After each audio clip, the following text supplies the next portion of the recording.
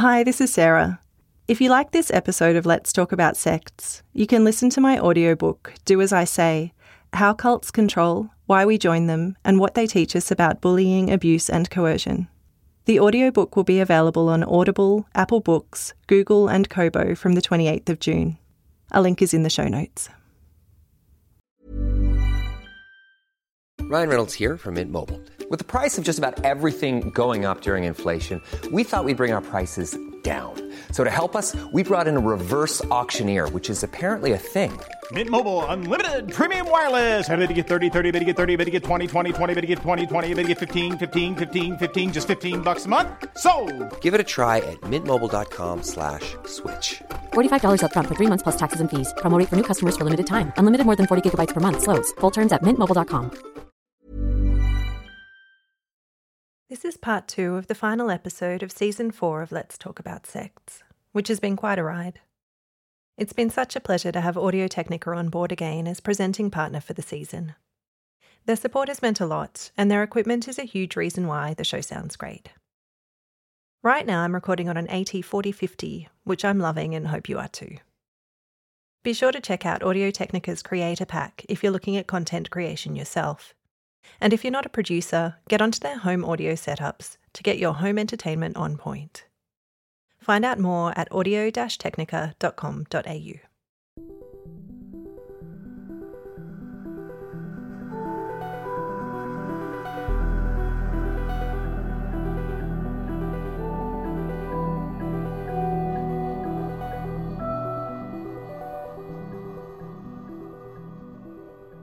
Gloriavale Christian Community is recognised around New Zealand for the distinctive dress of its members, especially the women, who wear headscarves to denote submission to men, and a neck-to-ankle garment designed by the group's Australian founder, Neville Cooper.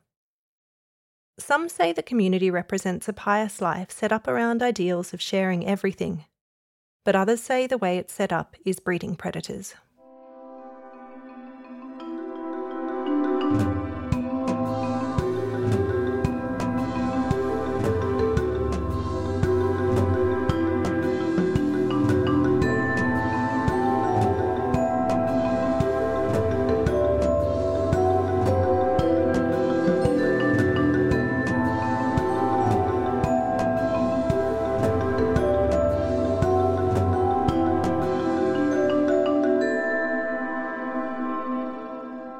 Welcome to Let's Talk About Sects, a podcast about cults around the world.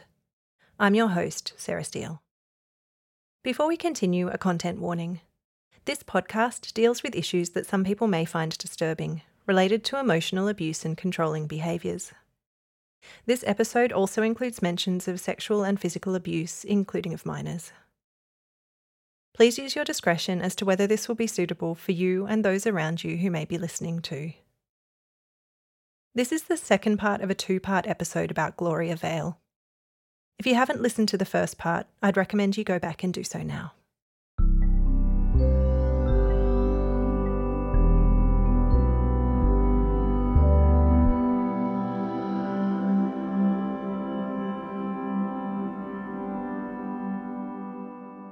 The Gloriavale community was in crisis about Neville's arrest and subsequent sentencing. But the leaders told them that the charges were foul lies and that Neville was a martyr, jailed for preaching the gospel. That the church was being persecuted by outsiders. From prison, Neville wrote lengthy letters for the Gloriavale leavers to read out to the community members. The leadership group visited Neville each week and told him everything that was happening at Gloriavale. Neville was released after serving less than a year of his 5-year sentence. And on his return to the community, things did seem to get a little better. Leaders were more careful in their teachings around sex, and partition walls were built to give parents some separation from their children in the dorm rooms families lived in. Neville's granddaughter Hannah Harrison, who lived at Gloriavale until she was 20, described these rooms for me. Your entire family lives in this one room, which is about 4.5 metres wide by 8 metres long. So, yeah, your entire family of up to 12 children and your parents all live in the same room. So generally they'll have like a subdivider between the parents and the kids' rooms, but it's not like a solid wall even. So, and it doesn't have a door.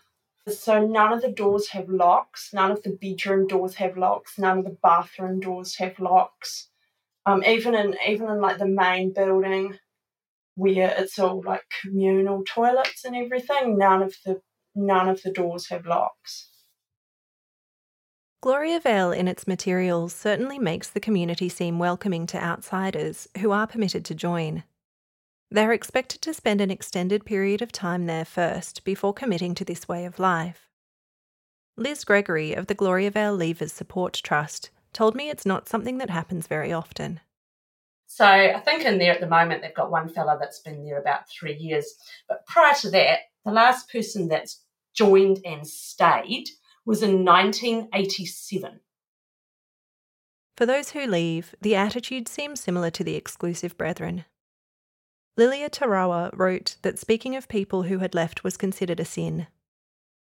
Hannah told me about the attitude to those who had left while she was involved. The first significant time I can remember someone leaving and being upset about it, I was about 6 years old. And it was sort of this resign yourself to the fact that they're going to hell now and you need to never think about them or talk about them again. And quite often when they when you find out someone has left, they won't actually say their names. It's like somehow saying their names will give them, I don't know, some kind of power or something. I guess it's taking away their sense of identity. But yeah, it's a really big thing, especially when adults are telling the children about someone that's left. And I remember being told this like by my aunties and my parents and stuff as a kid, don't talk about people that have left, don't ever say their name again. Like it's like you can somehow just cut them out of your life by not saying their name again. As I got older, I probably even more strongly believed that they were wrong for leaving. And more than once I made pacts with my friends that I would never leave. And I even went as far when I was 15 as making my commitment in front of the entire community, in which you say that you'll never leave. And the last line of the commitment says, if I break any of these vows, I do so to the peril of my soul. So I actually really believed, probably up until I was 20 years old, that if I left the community, I was going to hell. And if I left the community and I thought I wasn't going to hell, I was deceived. And I was definitely going to hell. And I believed that about everyone that had left, as much as I missed some of them. And I found it hard to reconcile with what I had known of some of the people when they were in the community, to be like, to reconcile those two things, that they didn't love God anymore, but that they had when they were in the community. And I guess in some ways that helped me to question things, because I was seeing two different things. I was seeing what the leaders were saying, and then I was seeing the character of some of those people that had left and being like, this doesn't line up, something's not right here. Even considering leaving, members stand to lose everything. Their entire way of life. For some, the only family and friends they've ever known. Yet people do leave Gloriavale, and with almost nothing to show for their years of labour and dedication. If they leave with their numerous children, their needs are many. It was absolutely amazing to be able to leave with all my family. But leaving with a big family has its own implications, and the fact that you actually have to have somewhere to go. And, you know, you're not just one person or two people that can just find somewhere for the night. There's 14 of you. And And that had a lot of its own implications with, like, my parents learning to cope with having to look after their children all the time. Because, like, in there, you're at the centre, the kids are at the centre in the school and being looked after by the community, and, like, it's quite different to having your kids with you all the time. And I think I learned a little bit about my younger siblings, where I was just like, I had no idea they talked this much, because I actually never spent that much time with them. And, like, there's a lot of implications from that side of things, but then, and learning to handle money and, actually how to use an EFTPOS card and things like that. When I went to the bank and got my EFTPOS card, I was still too scared to use it for about 4 weeks, and by that time I'd forgotten my PIN. So I had to go back and get a new PIN and all that all over again. And, just experiences like shopping and things like that you never have to do. And, I'd say I don't like going shopping, and people are like, but you're a teenage girl. How is that even possible? Things like that. But then from the perspective of, like, sure, I left with my immediate family, but there's so many people in there that I left behind. Like, both my sets of grandparents are in there. All or most of my uncles and aunties were in there. And because they have big families, you end up with uncles and aunties that are around your age. So they're more like older siblings. And, like, we left secretly because we didn't want my family to get split up. And there's so many people that I wanted to say goodbye to. And I wanted to say, I still love you. I know that you won't understand this. And please don't think that I don't love you and that I'm not a Christian anymore, because I do. But we couldn't say goodbye to anyone. And I think in a way, I don't know, because I didn't say goodbye, but you tend to wonder if that is somehow some kind of closure. Not that you want closure, because I want those people to be part of my life still, but they're not. And in some ways, it's like a piece of your heart is getting ripped out, and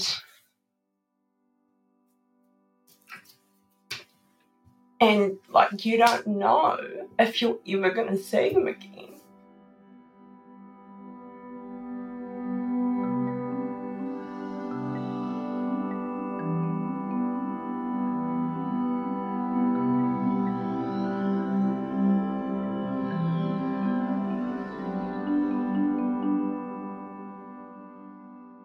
When members leave, they're often terrified of people in the outside world, who they've been taught are all selfish and evil. But these days there's somewhere for them to turn to: the Gloria Vale Leavers Support Trust. Liz Gregory is the trust manager. Prior to setting up the charity organisation, she and her church community had been unofficially doing this work for some time. It was about 8 years ago, and a couple ended up coming to our local church. They had been put in contact with our church through a mutual friend who had also left Gloria Vale when he was a young teenager, literally been put on the side of the road, and he made his way up north, and then a year later came down to our region. We're in the South Canterbury region of New Zealand. So, our minister was asked to make contact with this fellow who might need some support. He'd literally lost his family effectively and needed to, have some people who would look out for him. And so he passed the message on to this other family that had left recently and said, come to church with me on Sunday. So that's basically how it started. These two small groups started coming to our church, and I recall one of our other church members just saying that they just looked like the saddest, people that they'd seen in a long time, particularly the lady. And we were away that weekend. When we came home, people were talking about this family that needed help and care. And some of the ladies I know went around and just delivered some food parcels and realised there wasn't much furniture in their home. And it really just started out of just charity and care for people who looked quite lost. And we're quite involved in our church, and we're a friendly church, and we enjoy each other's company. And so it was probably quite a nice place for these people to land. We're a conservative church as well. So there wouldn't have been too many conflicts in their brain about some of the ways in which we worshipped. Liz's church community started to put forward the idea to the Gloria Vale leavers that the instruction to have no further contact with their loved ones who were still inside was not a Christian-like rule, that it could be questioned. So there was definitely an encouragement for those who had left to try and go in and see if they could connect up with family members who were still in there. And so some of the younger fellows and guys in the church got on board with them. And what began was, I guess, a ministry into Gloria Vale, some sort of Bible smuggling in China concept.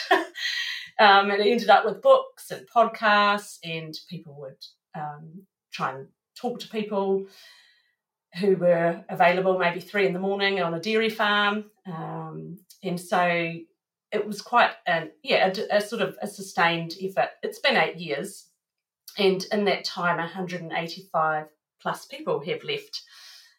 So we call that the big wave. Prior to that, I think it had been 5 years earlier that a family had left, and then it had been 15, 20 years of quite stable community. So this beginning of this wave 8 years ago was a significant marker, I guess, in Gloria Vale's history. And about 2.5 years ago, we realised it was sort of escalating. There was a lot of work being done by volunteers, and we couldn't see an end to that. And we realised there was some need for resourcing of this. So we were given advice, you could begin a charity, then you could apply for grants.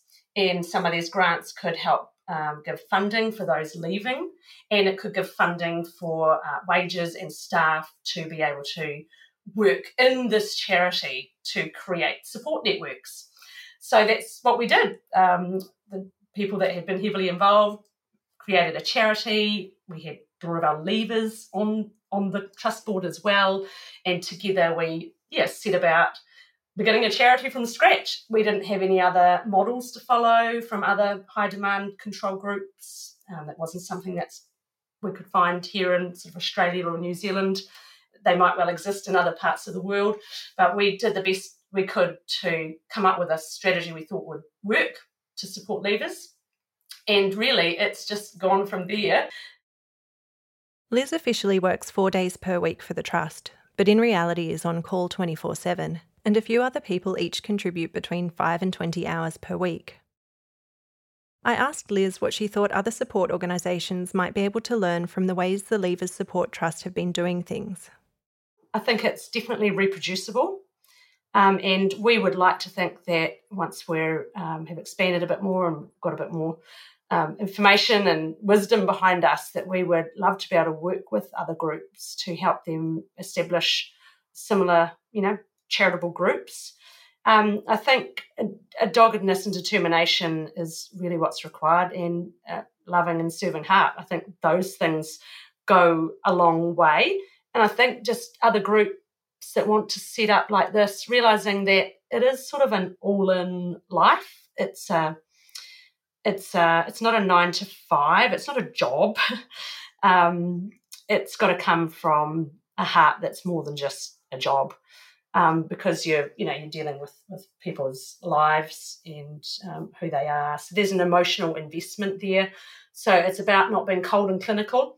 And I think that's where, if you're going to rely on government agencies to deliver services, they might just be a little too cold and clinical and a little inflexible. And we've always been concerned about moving people on straight into some of those other groups to just have them look after them or to take care of all their needs.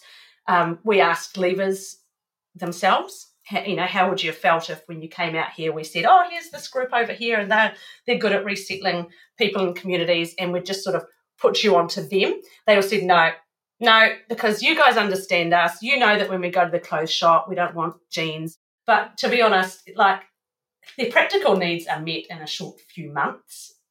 And it's actually the emotional and the cultural needs, the ongoing support that's required. And I think you've got to have flexibility. If you're going to start up a group, you realise you're walking a road with people for a really long period of time, in for the long haul, but hugely rewarding.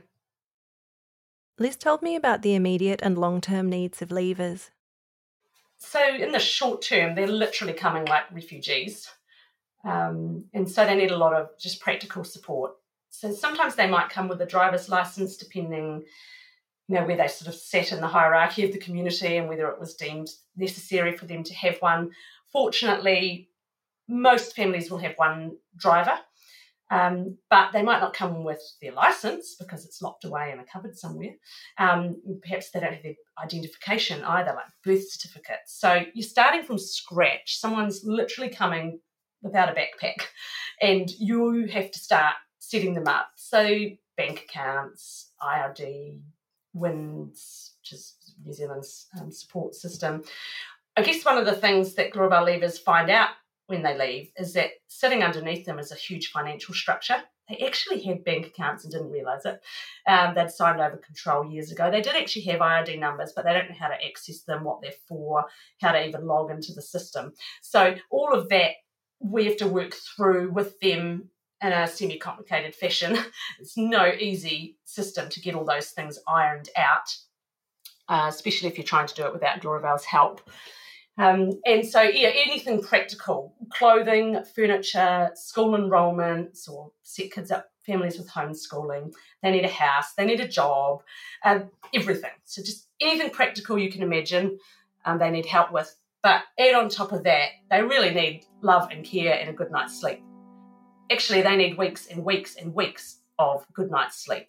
They're often exhausted, it's emotionally challenging, it's traumatising.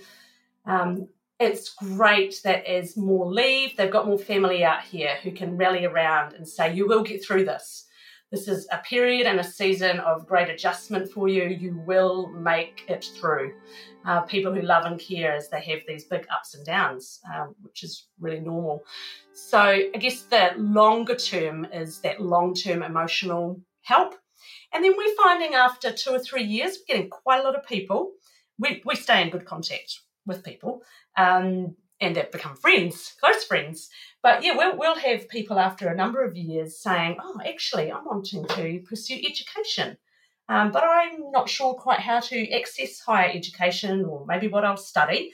Do you have any ideas or contact? And so, we've had many people come and sit down and have advisory sessions, and we'll run polytechs and universities and have discussions with groups to help them into that.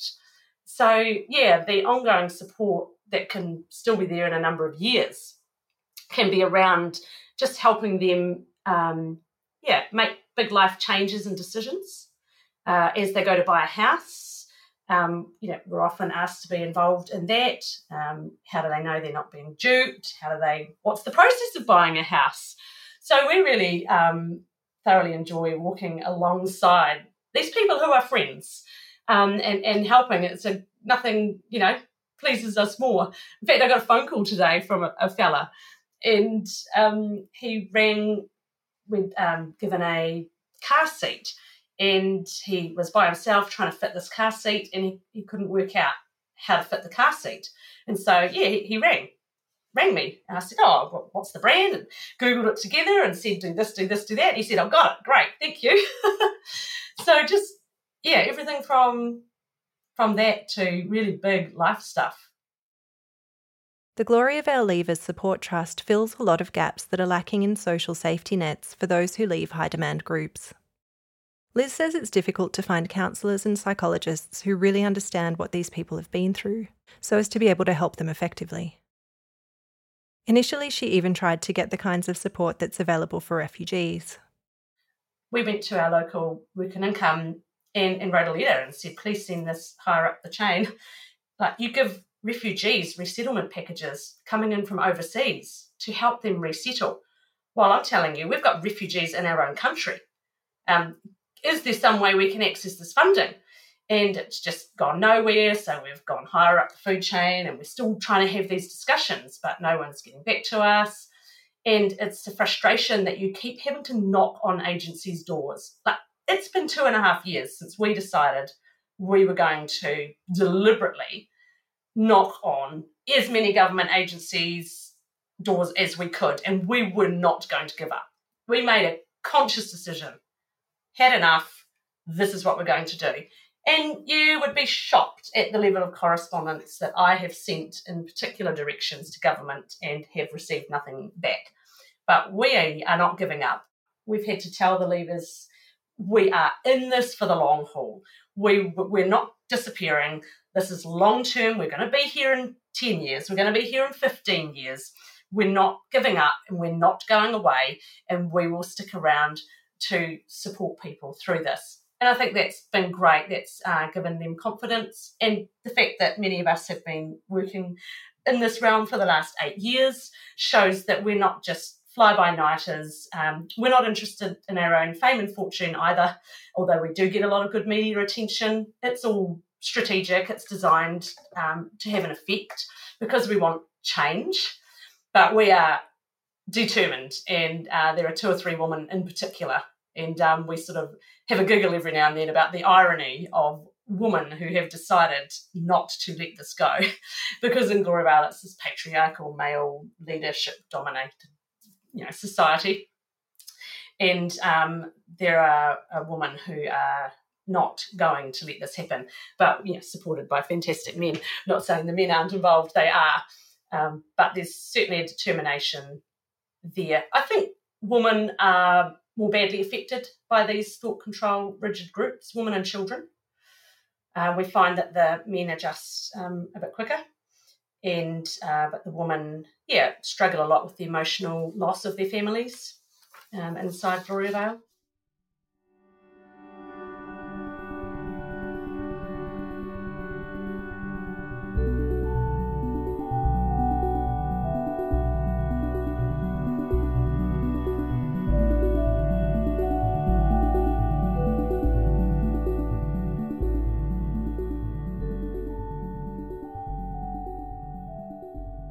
Having to build a whole new life after leaving Gloriavale isn't the only thing that Liz likens to the refugee experience.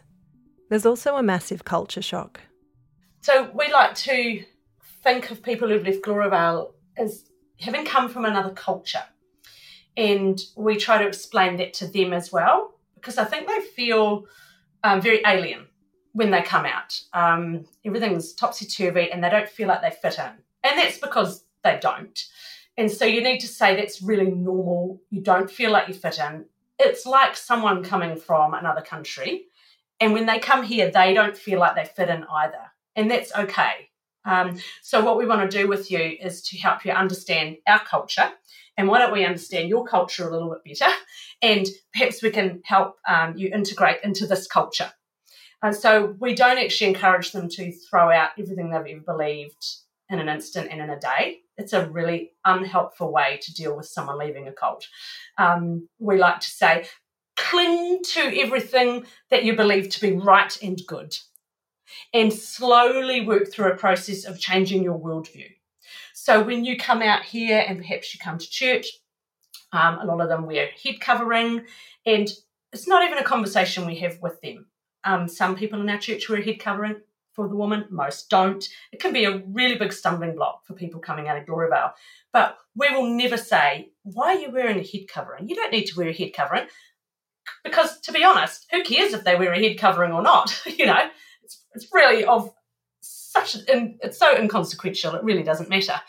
They've got so many other things they need to make decisions on that what's the point of tackling some of their core beliefs at such an early stage?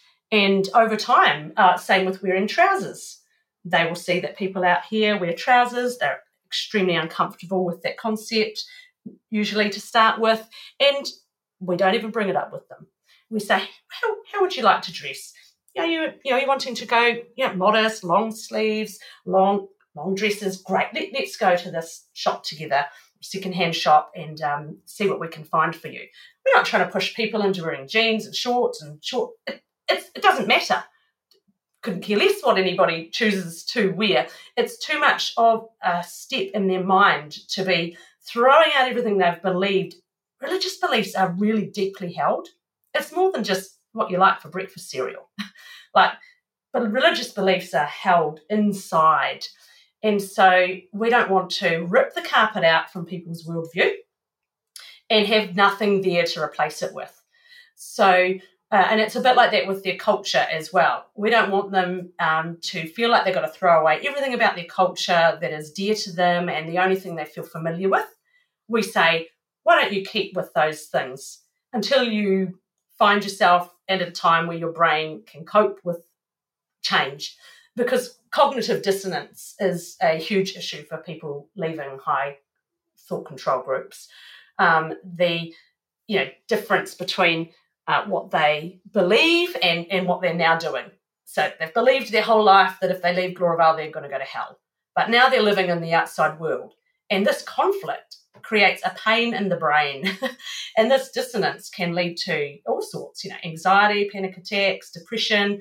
You can choose to run away from it and refuse to face it, or you can choose to face up and say, I might have to somehow make my thoughts and my actions align a little bit more closely so that this pain in my brain disappears.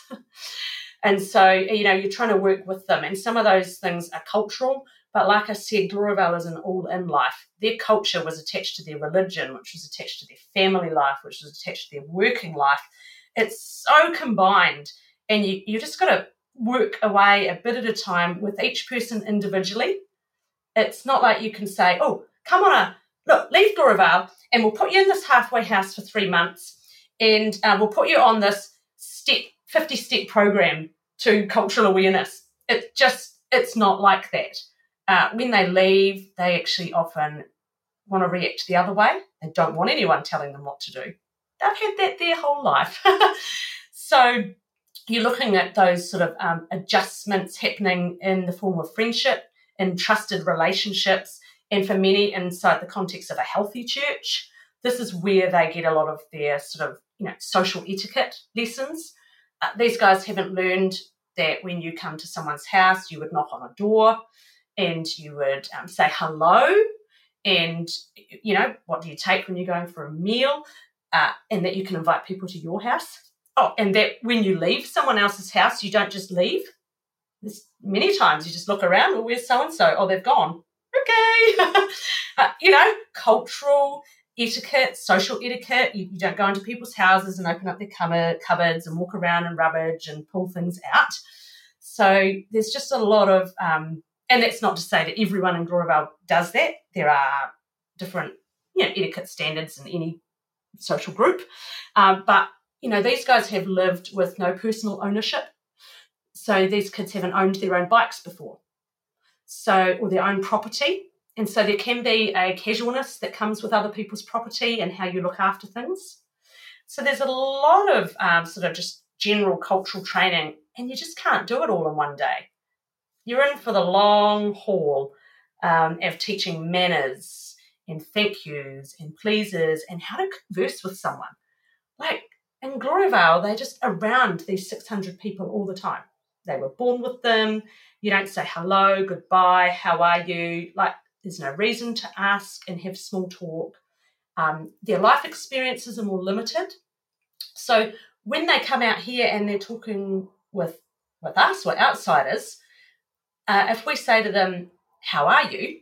You'll often get a look and a reaction. They think you're trying to dig around for some sin they did on Friday night, or they've heard something about me. What have you been up to? What have you been up to? They think that.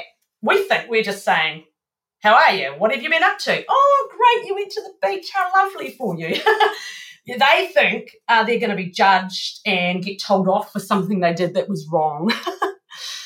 And so, it's just this really slow process of cultural awareness and indoctrination. And one of the funniest stories is a family who left 3 or 4 years ago, went back to visit some family recently, And they came back and said, man, people from Gloriavale are so badly mannered. And a couple of us there laughed our heads off. We said, oh, yeah, we know. And you don't recall how you were when you came out? And she's like, oh, surely I can't have been that badly mannered. And they went on to explain what they'd done, and we were just laughing with them at the irony. That, you don't see it when you're in there. For them, it's the water the air they're breathing, it's the water they're swimming in. And so it's great that over time they become aware of the unique aspects of their culture in Gloriavale, which perhaps aren't acceptable out here socially. And then you have to move further into then trying to help them make friends. Like in Gloriavale, you're just born with these people, the people you go to preschool with and school with, your classmates, your age. They are your friends. You've never had to make them. You didn't need any skills for friendship making. These people were just forced upon you. And it's quite a skill to make friends, and it's a skill to keep friends. But they need friends out here because it's a really lonely life if they think they can be cut off from their family and friends in Gloriavale and live out here in an isolated fashion. It's actually unhealthy. It's not good for anybody.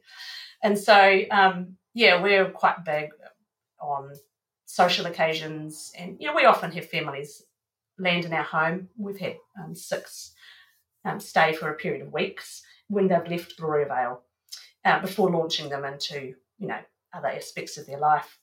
And we love that time because we build a friendship with these people. We play games, we laugh, we cry, we talk, we help set their lives up together.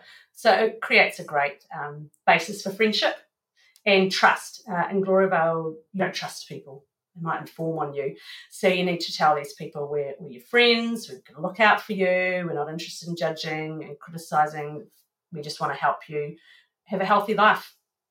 And so I think friendship, love and care wins ahead of 50-step program to reintegration into society. Hannah Harrison had some experiences that certainly reflected a lot of what Liz told me. I got quite lonely after I left. And because I was quite shy and everyone was new and I was just anxious all the time.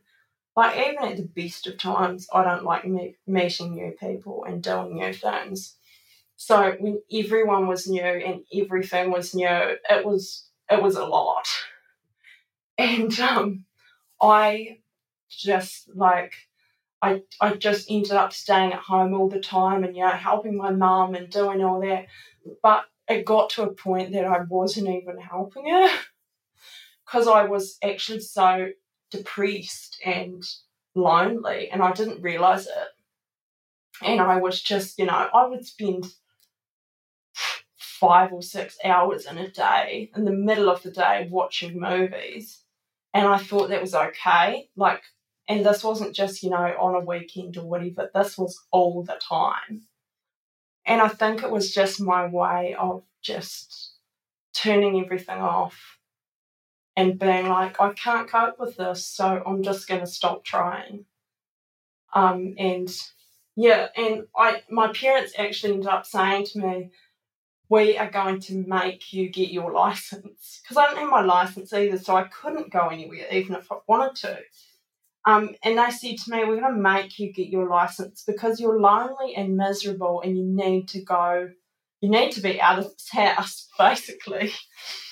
And it kind of dawned on me, actually, yeah, I actually am.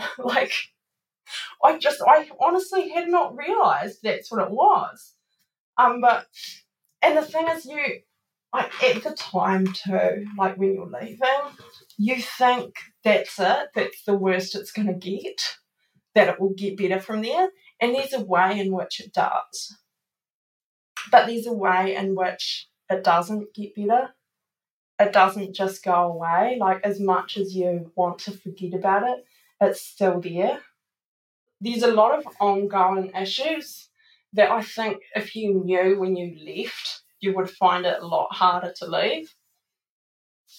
But I guess too, I've got an amazing support team and, people around me that are just a listening ear and, a shoulder to cry on and someone to tell you a stupid joke to cheer you up or whatever else.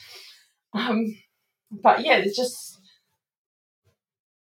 there's so much I've learned, but I can see that there's still such a long way to go, if that makes sense. And I think there's a lot of ways in which there's still things after you leave that you have to unlearn things. I mean, there's things that, and thought patterns that you actually have to go, no, that's not how I should be thinking about this. This is not right. And yeah, it's a long process. It doesn't happen overnight, that's for sure.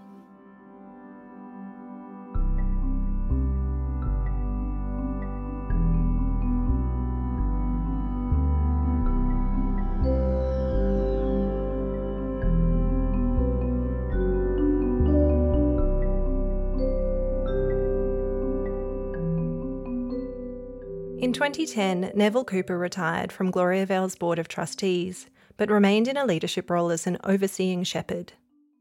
In February 2018, Neville was admitted to hospital after a heart attack, which nearly killed him.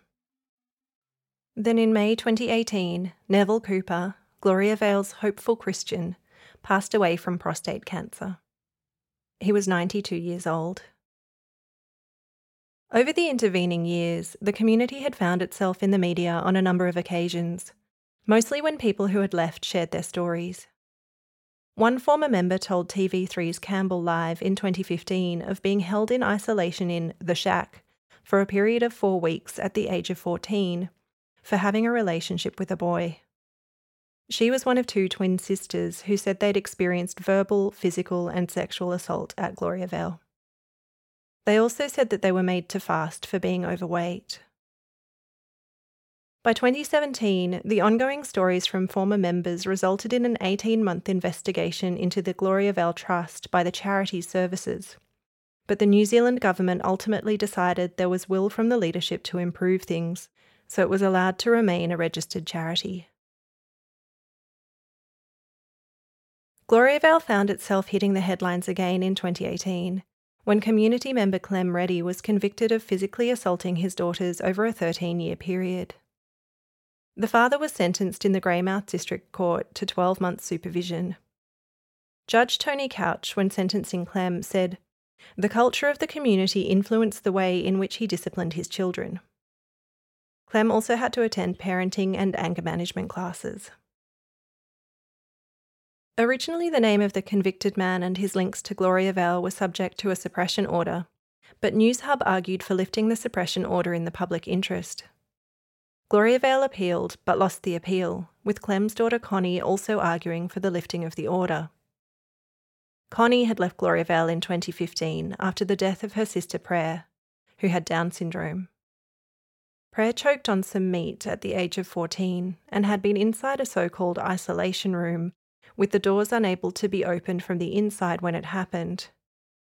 The community claimed this was to help prevent sickness spreading when someone had a contagious illness. Connie Reddy's brother Luke said upon Neville Cooper's death, quote, "There are no words for the evil that man has propagated and condoned in the name of God." A man named Howard Temple assumed leadership at Gloriavale some months after Neville passed away. Hannah hadn't had a great deal to do with Howard during her time there, but she told me that he liked to come up behind the single girls, put his arms around their waist and his head on their shoulders, and give them a big hug, which made her feel quite uncomfortable. She said he was quite a nice guy in general, but that he had a terrifying temper on him. 35 former members signed a letter requesting another inquiry in December 2019, believing that the leaders had not changed things for the better since the findings of the previous Charities Service investigation. But after initial inquiries and a number of visits and improvement notices, in August 2020 the New Zealand government declined to investigate again. Liz Gregory told Stuff, quote, "I'm at a loss to explain how bad an organisation needs to get before there is intervention. This is an embarrassment to New Zealand. there are people being harmed at Gloriavale regularly, and unless government agencies get serious about it, there will be more and more harm. In September 2020, former member John Reddy filed civil proceedings in the High Court at Greymouth. He is pushing for the trustees to be removed based on dereliction of duty. He's working with the support of the Gloriavale Leavers Support Trust, which has increasingly been moving into advocacy work in conjunction with its other services. We know there's a lot of agitation and a lot of pressure on Gloriavale at the moment. There's court cases, police charges pending. There's just a lot of pressure, and at any point we're aware that there could be groups of people coming out that need settling quickly. We're getting a lot more people inside Gloriavale who are needing help and support, and they're not getting it at Gloriavale. And so we're actually on the quiet. We've got the black market going on inside Gloriavale to help people where they need help, where they can get it from us. And then there's a lot of advocacy now. A lot of people starting to speak up. Gloriavale is incredibly abusive. They have managed to keep a lid on their excesses of abuse for decades. I mean, everyone knows that their leader, Hopeful, spent time in prison for sexual offences in the 90s, but there's significantly more at play than that, but they've managed to keep it in-house until May last year, where there was abuse that was revealed to the police, and it did spark a much bigger investigation just among boys and teenagers. And it has been an ongoing investigation. It's resulted in lots of police charges, and there's a lot more work for them to do. But I think that comes with, people who've left start to feel a freedom to talk about things that may have happened to them or family members. And even though that police investigation hasn't started on sort of female issues or abuse past 15 years into its 50-year history, that is likely to start coming out in the next couple of years. And so it's very, very sad. Not only that, extreme amounts of psychological and emotional abuse as well. So the advocacy side of things has really taken off, and all across the country we're working with counsellors to try and find the right fit for people. And so and some want to pursue things further through the police or through legal avenues. So we're regularly contacting lawyers for particular purposes to try and link up leavers with people who can best meet their needs. I asked Liz about her thoughts on whether the bigger issues at Gloriavale may have been ignored because the community was being looked at in terms of religious freedom, and where she thought the line should be drawn. I think we're in a tolerance culture, but I think we might be tolerating wrong things. And yet it is difficult as a person of Christian faith, and all our trustees, we were well aware that if we weren't careful, we would be putting other Christian groups and charities in the limelight because of, we were calling on the government to deregister Gloriavale as a registered charity. And we were well aware, this could one day come back to affect religious freedoms in our country. However, it's not Gloriavale's religion that we have issues with. We're not going and attacking that with the charity services. It was nothing to do with religious issues. I mean, they're using the same scriptures as us, so we couldn't see, we weren't arguing with the government over their religion. We were saying these guys are abusive. They have control and power over people in a way that in our society is not okay, and that the Charities Act in New Zealand says you're not allowed to have. Will you consider investigating Gloriavale on the basis of those issues?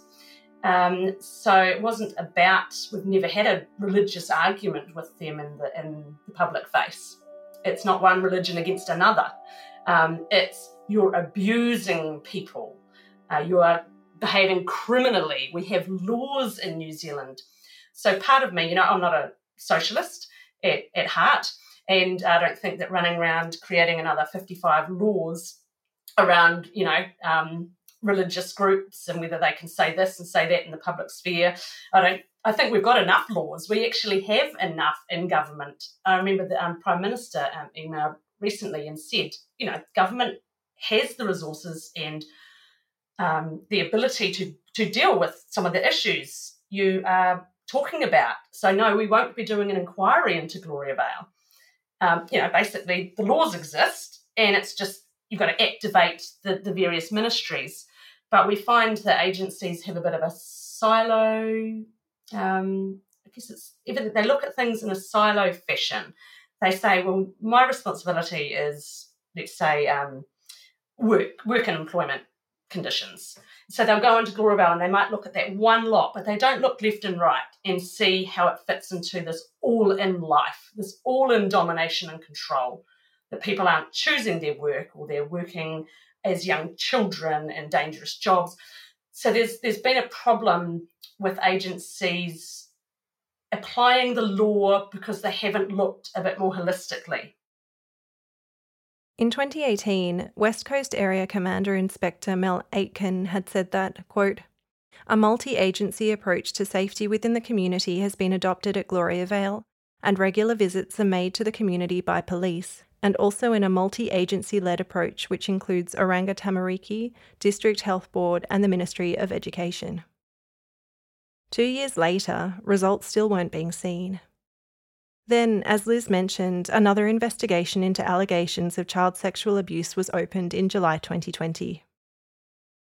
Liz launched a petition on the 2nd of October 2020, quote, that the House of Representatives urge the government to conduct a full independent inquiry into Gloria Vale, including concerns of modern-day slavery, exploitation, unsafe work practices, poor education, health neglect, coercion, oppression, physical and sexual abuse, and illegal activities, and the state's response to such claims." End quote. The petition closed on the 2nd of November and gained 1,253 signatures.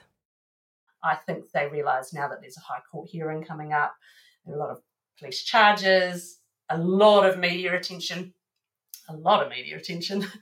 I think they are starting to realise that this could look poorly on them, that perhaps they haven't been listening to us, perhaps they didn't believe us to the extent they should have, perhaps they could have been talking sooner.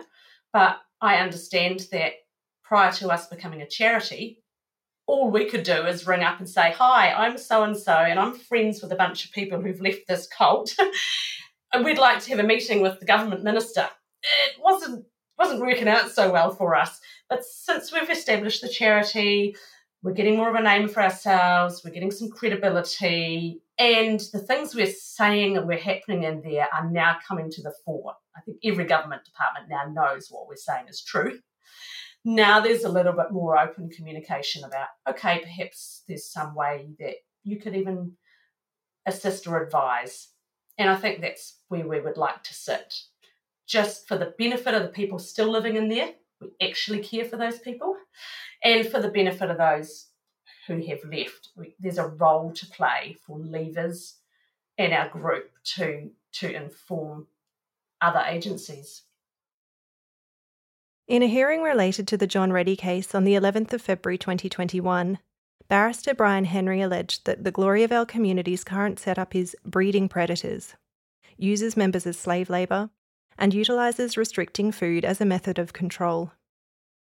He argued that as a community set up to look after people's entire lives, it had a duty of care to provide a safe and proper environment. Richard Raymond QC, acting for Gloria Vale, said that the allegations were either historical and had already been dealt with, or were false. John Reddy told the Otago Daily Times that the court proceedings weren't about revenge. Quote, "It's mainly about those who can't stand up for themselves." Liz Gregory said, "Most of the people who leave Gloria Vale have grave concerns about the unhealthy nature of the community, and they have remained silent and voiceless for a very long time.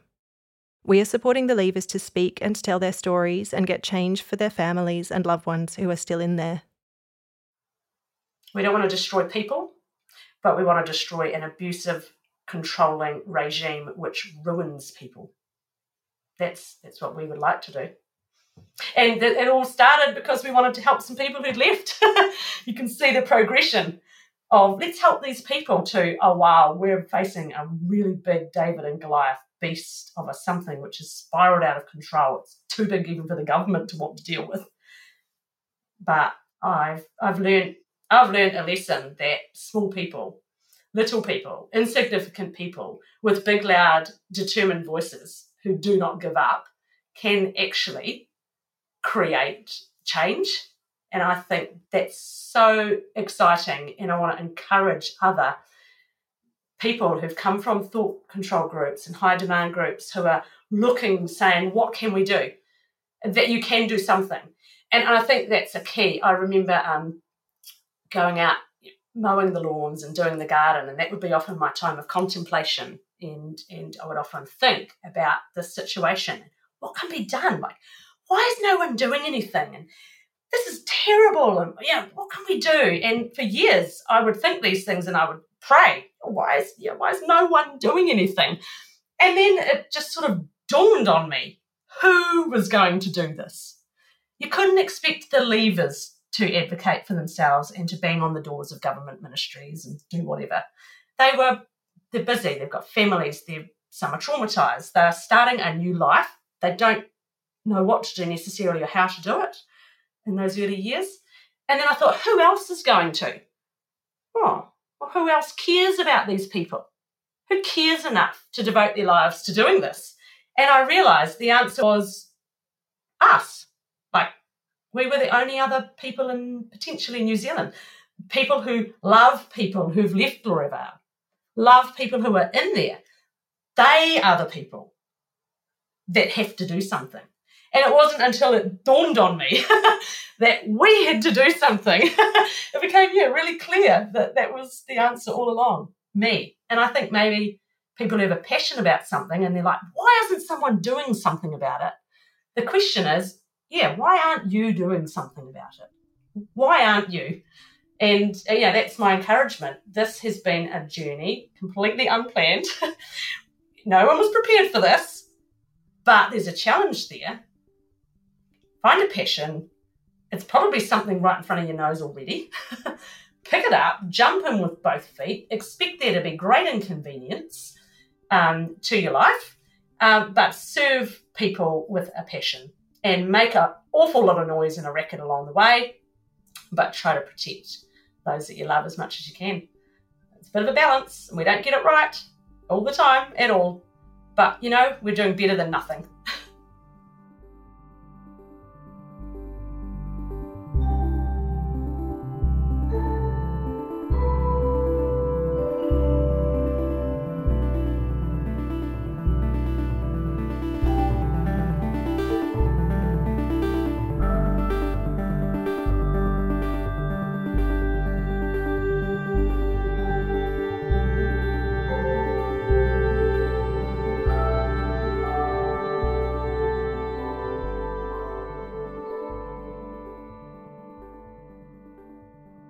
Zion Pilgrim, a senior leader at Gloria Vale, wrote a 14-page letter to Howard Temple outlining his concerns with the way the community was being run.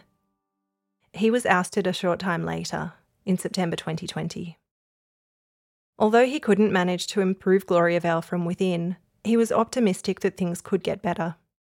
He told Stuff, "I think there's a lot of hope, and I just see everything that's going on as part of that journey." I asked Liz what her hopes were for Gloria Vale. There are lots of people inside and out who have written letters, who have had meetings, who have gone to them, who have begged them to change, to repent, to change their ways, to warn them and give them an opportunity. And they are not interested. They are extremely authoritarian and cult-like. And so where things go from now will be largely because of the pressure put on them and their own inability to see their faults, to turn from it, to apologise, to make restoration. Whatever happens is going to be entirely their fault and sitting at their feet. But we're aware of, the outcomes, and there are people involved and there will be hurt and upset. So we're conscious of that too. Meaningful change in Gloriavale will mean that Gloriavale looks nothing like it looks today. You want people to have, religious freedom. You want them to have personal autonomy. You want them to have decision-making, appropriate accommodation where they live with their families, not in big sort of hostile scenario where the entire family is squashed into one or two little rooms where they don't have their own ability to cook for their family or spend time with them. We want them to have decision-making over who their children spend time with, how they are parented, about their healthcare. In Gloriavale, it's like the parents have to give over the sort of guardianship rights to the leaders. And the leaders get to make the call about whether you take your child to the doctor or a hospital or get dental treatment. So you've got terrible health neglect in there. And where your children are working and how they work and who they're with, all these things are not there for the parents to be allowed to decide. So one of the big things is, the family unit to be strengthened instead of weakened. We would like to see open communication because they are preventing communication access into Gloriavale. So just the things that you and I take for granted any day of the week, we just want that for them. We believe that is right and good. Is it possible? It would be the biggest miracle in the last decade. Probably in the last 100 years, to be honest. It would be, you just look historically at other cult groups. How often do you get big mass apologies and repentance and restitution and change in a group so controlling and domineering? I don't see too many case studies of that. And like we say, we're not going to take the blame for the outcomes. It will have to land squarely at the feet of the leaders and those who have enabled them. But we will be there to help. I'll finish today on Hannah's thoughts around whether Gloriavale could one day be a healthy and safe community. This is a controversial thing, but I'm going to say no. I actually think, it's bad from the roots. I think the beginning of it was bad, and there were so many things wrong with it at the beginning that you couldn't just change a few things and it would all get better. If you think of one person that's gone through that and how much you have to retrain your mind and retrain your thought patterns and how much emotional trauma you go through, if you then took 500 people and tried to get them to do that when they were all still living together, it's not going to happen the way you think it will.